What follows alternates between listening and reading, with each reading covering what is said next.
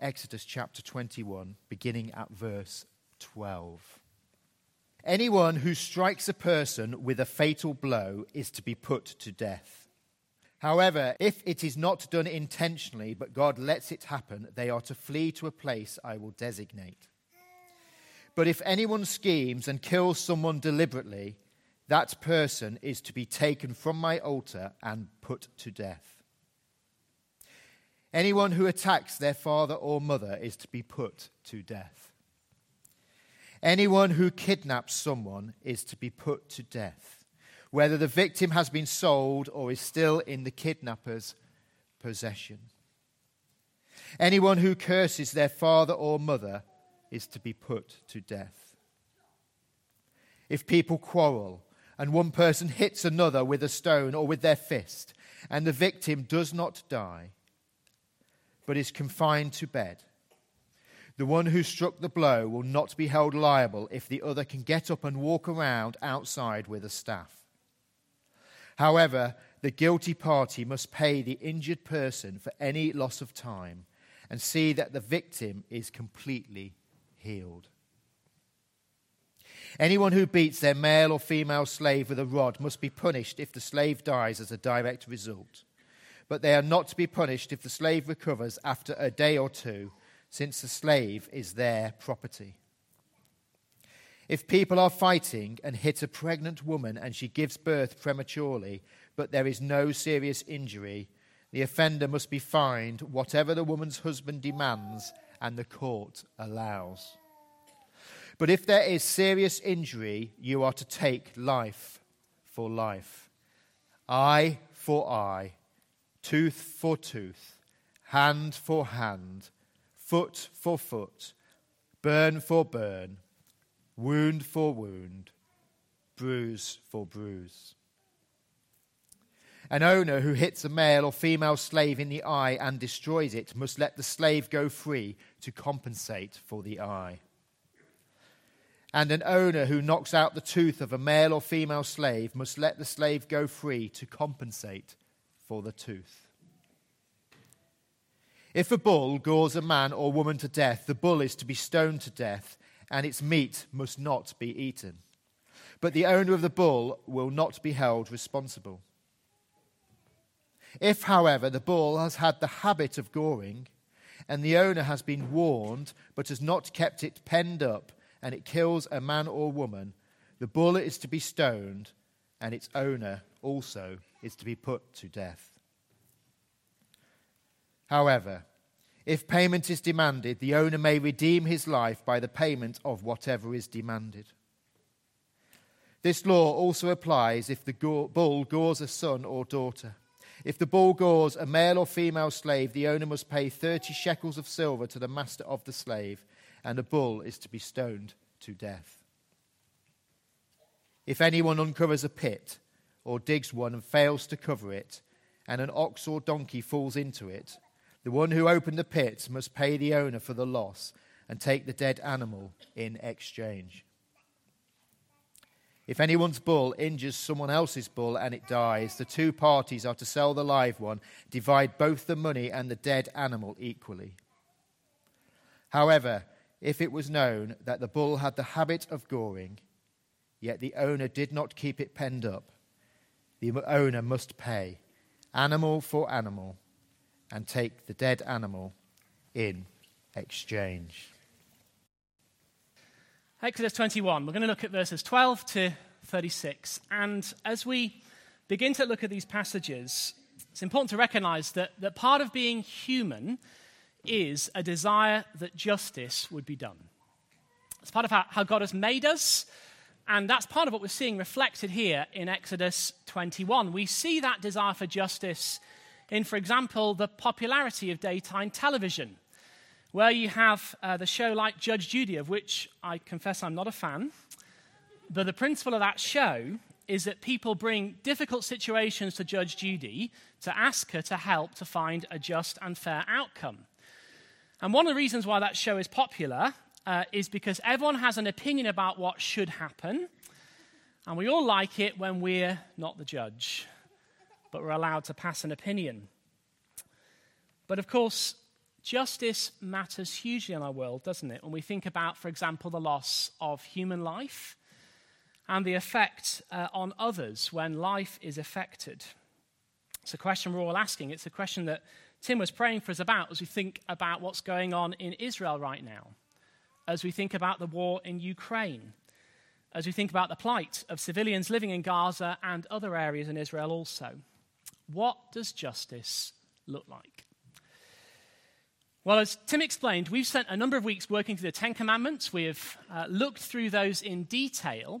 And what we saw in looking at those, that they are God's moral law. That God's moral law, they're enduring for all people and for all time. And they stand before, they stand afterwards, they keep going in that sense.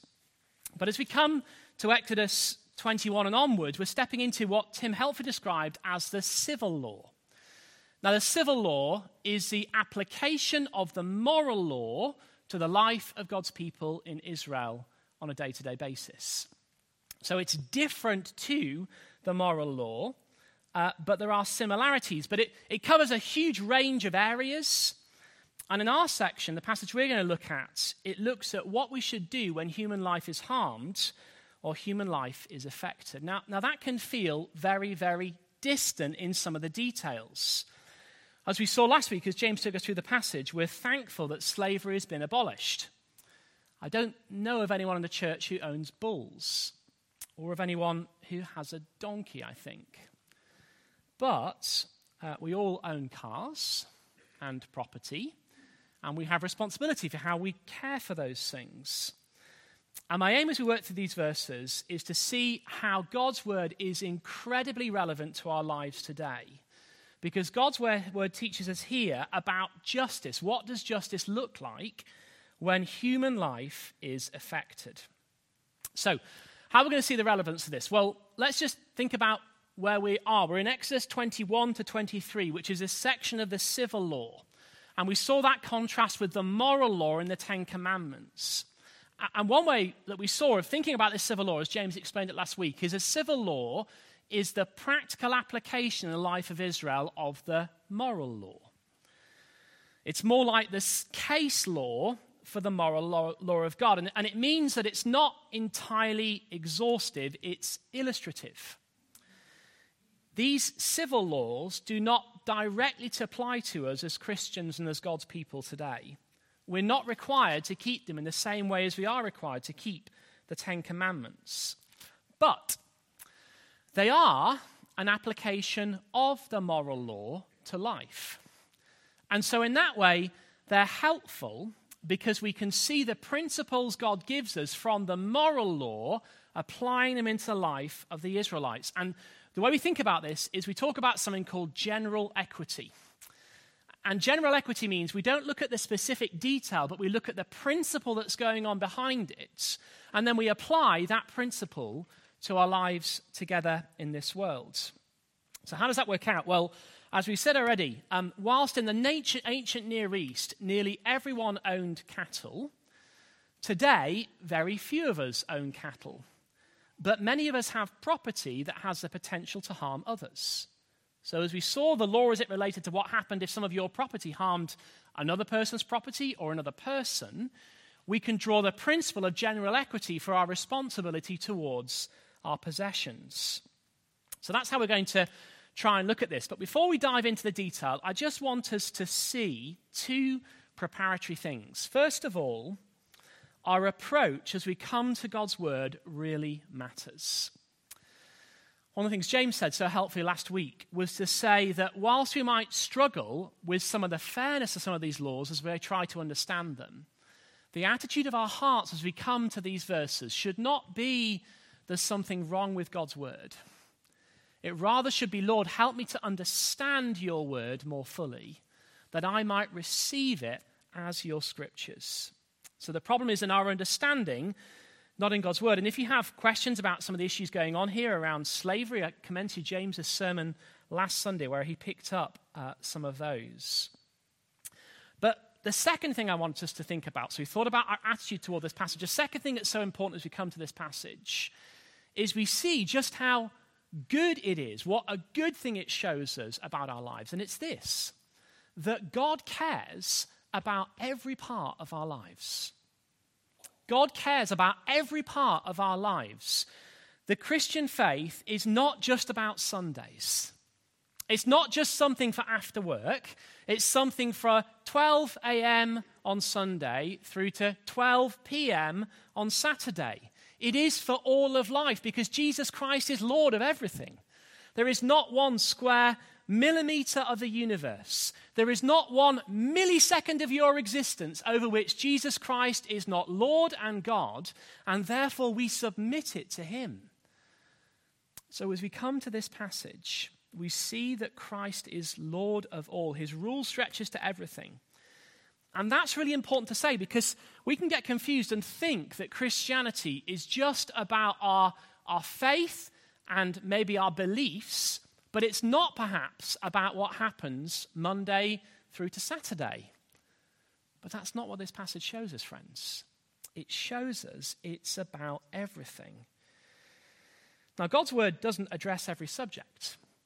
As we needed to address in the church this week, it doesn't show you how to unblock a toilet. But it does teach you the principles for how to run a plumbing business. And the more we have the word of God in our hearts, and the more the principles we see are in our hearts as we live them out in our lives, the more we'll be helped to live for everything for the glory of God. So, with that exciting thought, as we jump into this passage, let's launch in. There are going to be 3 broad categories we're going to pick up in verses 12 to 36. There's a category of capital crimes, there's a category of personal injury, and there's a category of negligence. And as we look at these 3 laws, we're looking fairly briefly as we move through. We've lost a bit of time already. We're going to see that 2 principles are being applied. Remember, we're looking for the principles of general equity here in these civil laws. And the 2 big principles are going to be, first of all, human life is valuable. Second of all, we have personal responsibility. Those are the 2 big things as we work through. And we see, first of all, that God shows that human life is precious in the specifics of these laws. And we're going to just work through very briefly some of the laws. Now, you may have a question about a particular law. I won't have time to address every question. I'll try to pick out some of the main ones as we come to them. Do come and speak to me afterwards. If you're wondering, what about this, Matthew? How should we think about this? Happy to discuss the detail. But what we see as we look at the capital crimes in the first category, which is verses 12 to 17, we see that some actions are so serious a death penalty is warranted in some cases. So the repeated phrase 3 times in verses 12 to 17 is that someone should be put to death. Now what's going on here? We're seeing the preciousness of life. And we're seeing that human life is precious in these 3 situations. So in verses 12, 13 and 14, the issue of murder is picked up. In verse 12, we read that to take the life of another with intent to kill is murder. And in verses 12 and 14, it says that death should follow that. But to take the life of another, verse 13, when you didn't have the intent to kill, well, murder doesn't follow. And God sets up this provision that someone who does that would flee to what's called a city of refuge, where they would not be able to leave until the death of a high priest, but they would not face a death penalty in the same way. So what's being worked out here? Well, it's an application of the 6th commandment, you shall not murder. The second category of situation is in verses 15 and 16, where family life is addressed. And we need to understand what's being spoken of here. So in verse 15, it says, anyone who attacks their father or mother is to be put to death. Now, the word attack here is not just some kind of physical action towards your parents. It's a strike with the intent to kill, the strike with the possibility to take away life. And we see something similar in verse 17, where it says, anyone who curses their father and mother is to be put to death. And again, the word here for curse is not just an angry word spoken under our breath. It is a deliberate and public rejection of our parents.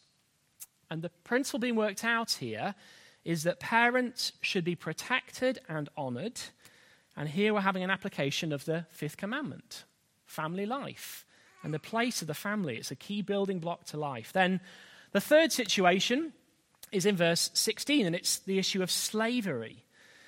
And there we read, we are not to take life or we're not to steal another life or to sell another life into slavery. And we saw last week that verse alone, verse 16, should have been enough to have destroyed the slave trade, to stop the slave trade, because it was wrong. So here we see in the issues of the sixth commandment and the eighth commandment that in some situations God says a capital offense has been committed. Second range of situations are in verses 18 through to 27. And there you have 4 scenarios where these 2 principles are being applied. The principles, human life is valuable, we have personal responsibility. And notice what's picked up. Situation 1 is in verses 18 and 19, where a fight happens and one individual is injured. And the person who causes the injury is responsible both for the loss of income to the person who is injured and also to pay for their medical costs. The principle here is a reminder that if we are violent, it will come with costs to us and others. The second situation there in verses 20 and 21 is the excessive punishment of a slave. Now, notice the value of a life of a slave. Look at verse 20, where if a male or a female slave dies, then the owner of the slave is in a situation where they have taken life. But if the slave doesn't suffer personal injury, then we're back into it doesn't suffer death, they suffer personal injury, we're back into the previous situation where the labor of the slave is to be, their recompense is to be made. Now you might wonder, what's going on here in verse 21? Well, what's going on is a slave is someone in the ancient world whose life hasn't been sold, but their labor has been sold. And so here the case happens that their labor is restricted, but their labor is not their own. They've sold it to another. And so this word, his property, is better understood as his money. Their labor belongs to somebody else, and no repayment is made because that has been effected. Third situation is that of injury to a pregnant woman and her child. That's in verses 20 to 25. And here you have a fight between 2 people, and a pregnant woman is harmed, not deliberately, but she is harmed. What happens here? Well, we looked at this as we looked at the sixth commandment. We saw that if there's no injury to the woman or her child, then there is still a fine. Why? Well, because a pregnant woman is particularly vulnerable and should be protected. But if there is an injury to herself or to the child, well, then the principle of punishment follows. Now, note how clear it is here in verses 22 to 25 that a child is valued just the same as any other adult. Notice eye for an eye, tooth for a tooth, serious injury to a child. And then the fourth situation, there in verses 26 and 27, is a permanent injury to a slave, where there may have been a harm to a slave. If there is no lasting injury, verse 21 applies. But if there is a lasting injury, look what happens. They are set free. The consequence of their action is that they are set free as compensation. Now, this is really striking. It's really striking because in the ancient Near East, people treated slaves as property rather than people. But what does the Bible say about individuals who have sold their labor? He says, no, they are humans. Their labor might have been sold to you for a time, but not their life. They have value. Personal injury. And then thirdly, the third category of situation, and we'll just pick this up briefly, is there in verses 28 through to 36, where we read that if an animal kills people, if they gore someone to death, if it's a first occasion, then the animal dies and the owner isn't responsible. But if it's happened before, then both the animal and the owner are both to be put to death because there's negligence in caring for property. The second situation, there in verses 34 and 35, relate to pits. Now, I don't know, who's dug a pit in their garden recently? No, we haven't. Yeah, okay. But if you dig a hole in your land and you fail to cover it, and someone else's animal lands on your land and falls into it, then what should you do? Well, here you have personal responsibility. You should have covered over the pits. But notice the balance here in the scriptures also for proportional punishments, because you get to keep the animal. Why? Well, the animal shouldn't have been straying away from their owner's property onto your land. And then the third one is where two animals fight, one dies, and there is personal responsibility. There is a need to give compensation, but it's to be done in a fair way. So what God is doing there is he is governing life for his people in Israel. I have a particular question about a particular law. I'll have to talk about it afterwards. But he's governing his life for his people Israel, and he's doing that with these two principles. He's saying human life is valuable. That's being worked through the passage. And he's also saying we have personal responsibility for our actions. Now, what I want to do now is we've thought about how God recognizes the value of life. Now I'd like us to think about how we can apply those two principles that we're seeing in this passage to our lives in this world. Human life is valuable. We'll pick this up first. These laws show the great value of all human life. There are lots of different law codes in the ancient Near East, and you can go and read them. They're fascinating to read. One of the different law codes is called the Law Code of Hammurabi.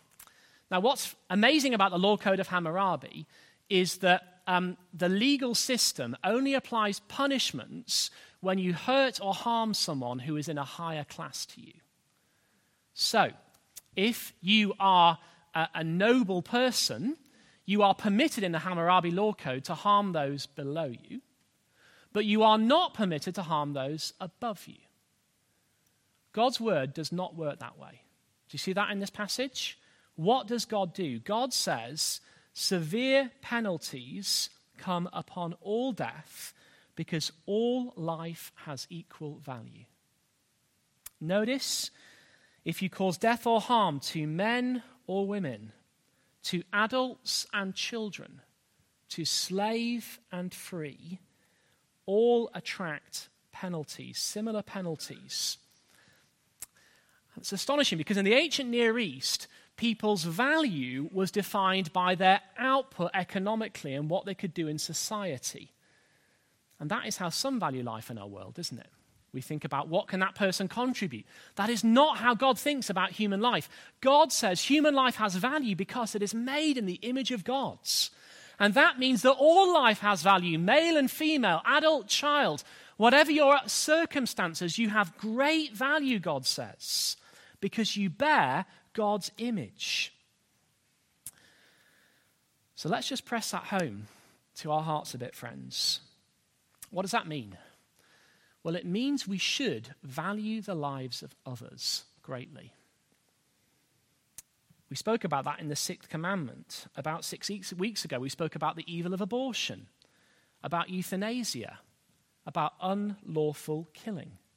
All life has value. It also means, friends, and this is key, your life has value. Your life really matters. People should not mistreat you. And if they do, you should seek help because your life has value. It also shows us that people matter more than property. It's very interesting as the civil law picks up the different areas of the life of Israel. In chapter 21, you start with a law related to people, and notice that chapter 21 is all about the value of human life. Chapter 22 comes on to what? Property. Chapter 23 talks about other laws. So the order of the laws shows us the value of human life. And not only that, whilst the death of an animal requires payment, the death of a person attracts the death penalty.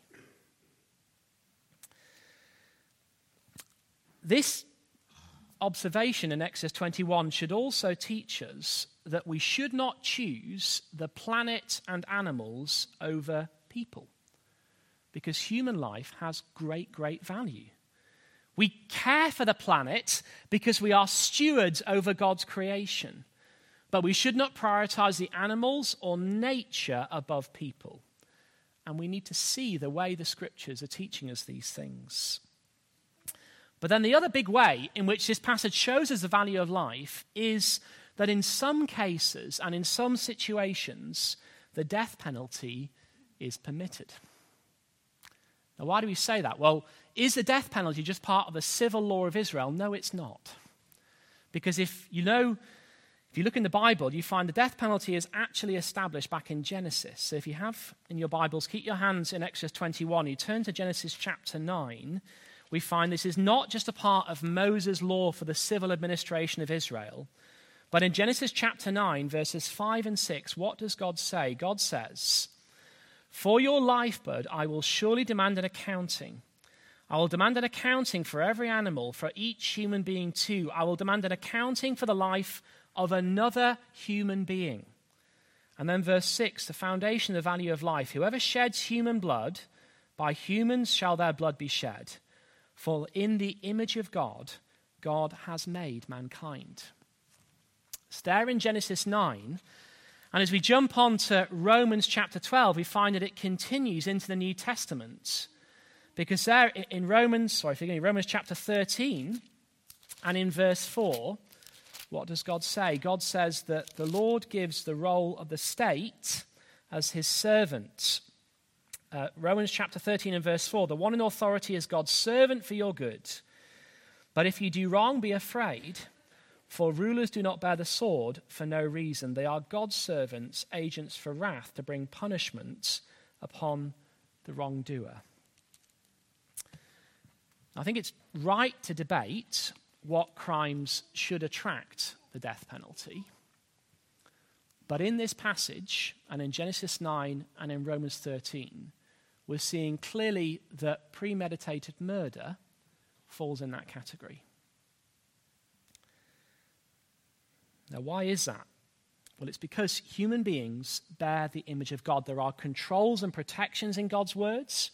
Deuteronomy speaks of having 2 witnesses. But here we're seeing the seriousness of taking the life of another image bearer. And so the law does not, God's word does not tell us that to take life breaks the 6th commandment. The 6th commandment is about unlawful killing. But in this case and in some others, it's permitted.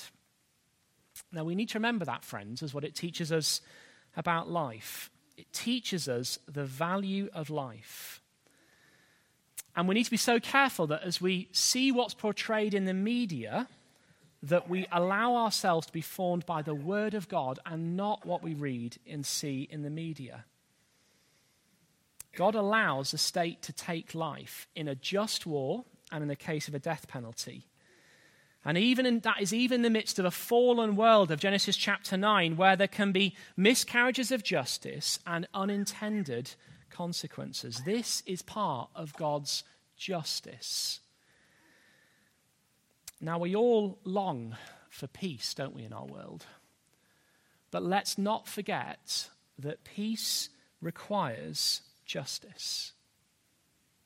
And this can inform how we think and pray for situations around our world where we rightly pray and we long for peace, as Tim was praying. But then we also long for justice when evil is done and when murder is committed. So perhaps as we pray for what's going on in our world, we pray for the conversion of everyone who's affected and all those who have been involved. We pray for the protection of civilians, but we also rightly pray for justice when life has been taken. Don't let your thinking be shaped by the world or the media. Be shaped by God's word alone. Human life has value. Second big principle is that we have personal responsibility. I remember a politician who once said, "We're going to be tough on crime and tough on the causes of crime." Do you remember that? What his name was? Tony Blair, wasn't it? That was one of the big things that Tony Blair said.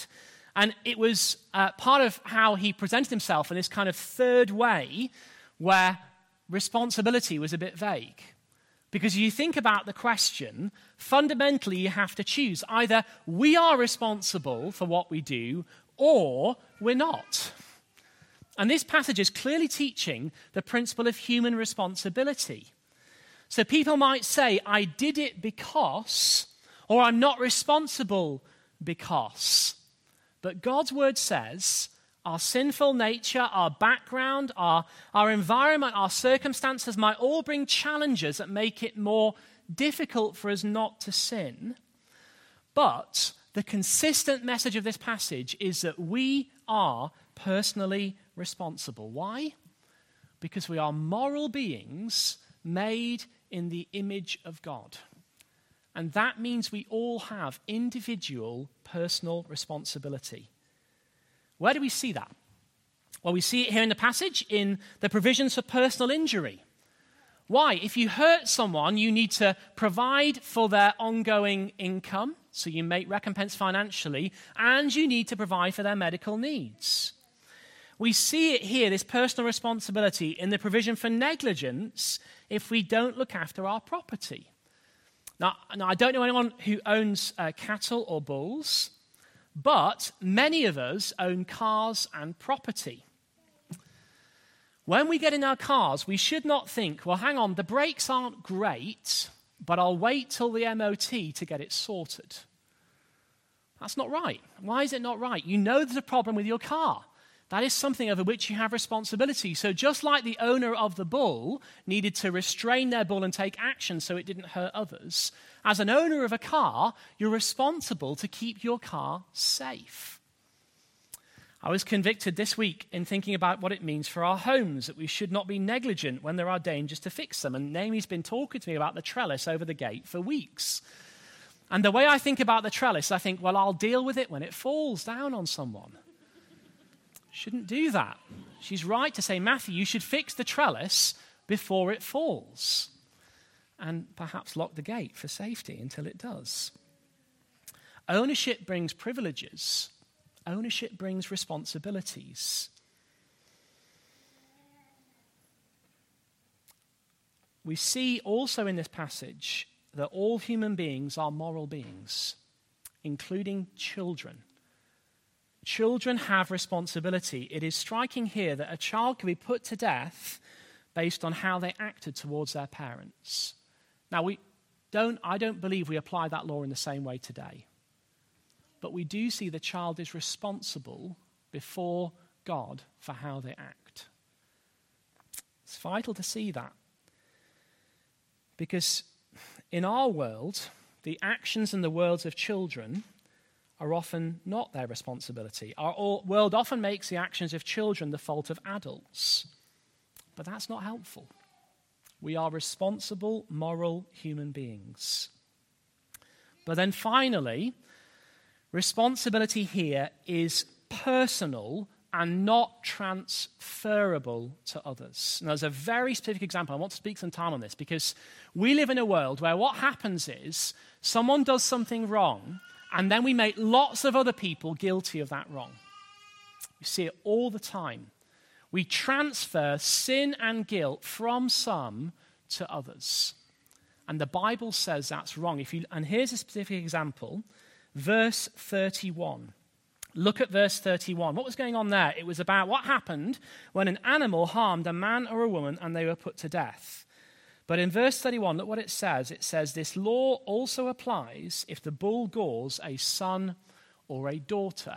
So who's responsible if a bull goes out and damages another person? Who is? The owner of the bull. Now that's really striking because in the ancient Near East, what would happen would be that if my animal hurt one of your children, I would go out and hurt one of your children. Who is bearing the responsibility for my actions? My child, not me. What is this passage saying? This passage is saying responsibility is personal. The one who didn't look after their animal is responsible for the actions of their animal. And in our world, we live in a world where sin is transferred between generations at times, people speak of that, and between people at times. Such that for those who have the same gender or skin pigmentation or religious convictions or nationality, we say they are guilty of all of the sins of people who fall into their category. And this passage doesn't do that. God's word doesn't do that. So, let's be very specific. Here we're going to be very specific. All men are not responsible for the sins of some men. Sinful men are responsible for the sins of sinful men. And sinful women are responsible for the sins that they have committed. It's very important that we don't transfer it to groups. So please do not believe what the Barbie film teaches about this worldview, where it sets up men against women, this kind of hostility. That is not good. That is not helpful. It sets up this battle of the sexes, which is not harmless, and it shapes our thinking and our outlook. Also, friends, Christians today are not responsible for the sins of previous generations. Some may call for what they call reparations, which are payments made today to people based on the wrong that's been done, or even murder or personal injuries in the past. So that's said, for example, about the slave trade. But that can't be right when the people who live today were not alive when those things were done. We should not be transferring sin and guilt between groups. Do not take that yoke, friends. It is a burden you cannot be free from. You can rightly and should be called to repent of your own sins and to seek to make them right. But we are not responsible for the sins of others. Vital principle here in this passage. But then, if we bear the responsibility for our own actions, which is what this passage is teaching, then that should begin to unsettle us this morning slightly. I hope actually reading this passage, we see that principle is very, very troubling, because it means that I am responsible for my wrongdoing and how it affects others. And even more than that, I am responsible for my wrongdoing in how it is an offense before the God of heaven. We live in a world that is obsessed with policing actions and thoughts of others because of how they affect other people. But we're all about the horizontal, and we always forget the vertical. The vertical is always first. Sin is always an offense against the living God, and it's before God before whom we have to give an account. So, friends, this passage is driving home that truth, that you and I are responsible. There was a teacher who was trying to teach her children this one time. And so what she did was she said, we're going to make a world out of Play-Doh in school in the morning. And each of the children had their table, they worked with their friends, they made their Play-Doh worlds, and they made it this beautiful world and put their people in it. In the afternoon, she said, right, what we're going to do is we're going to make rules for the Play-Doh world. And they made the rules for the Play-Doh world, and they wrote them down on paper, and they did some writing, and they did it really well. And at the end of the day, the teacher said to the whole class, she said this: what would you do if the people who you had made, living in the world you had created, broke the good rules you had given? And one girl's hand shot up in the air and she said, Miss, I'd squash them.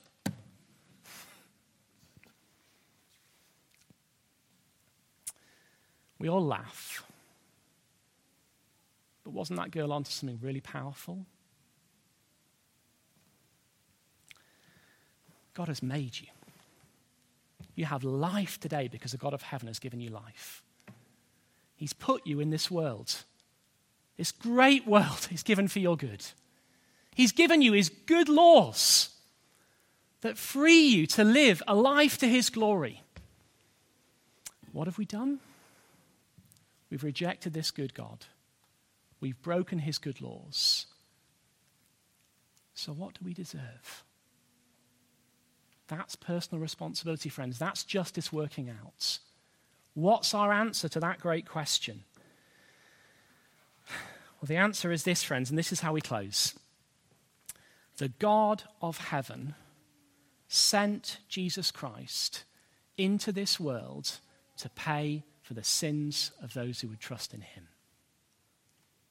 The God of heaven, the God who made us, the God who created us, the God who gave us good laws, sent Jesus Christ that we may not pay the penalty, but that we might go free. Now, we have spoken about transferring of sins this morning, and we've said that's not biblical.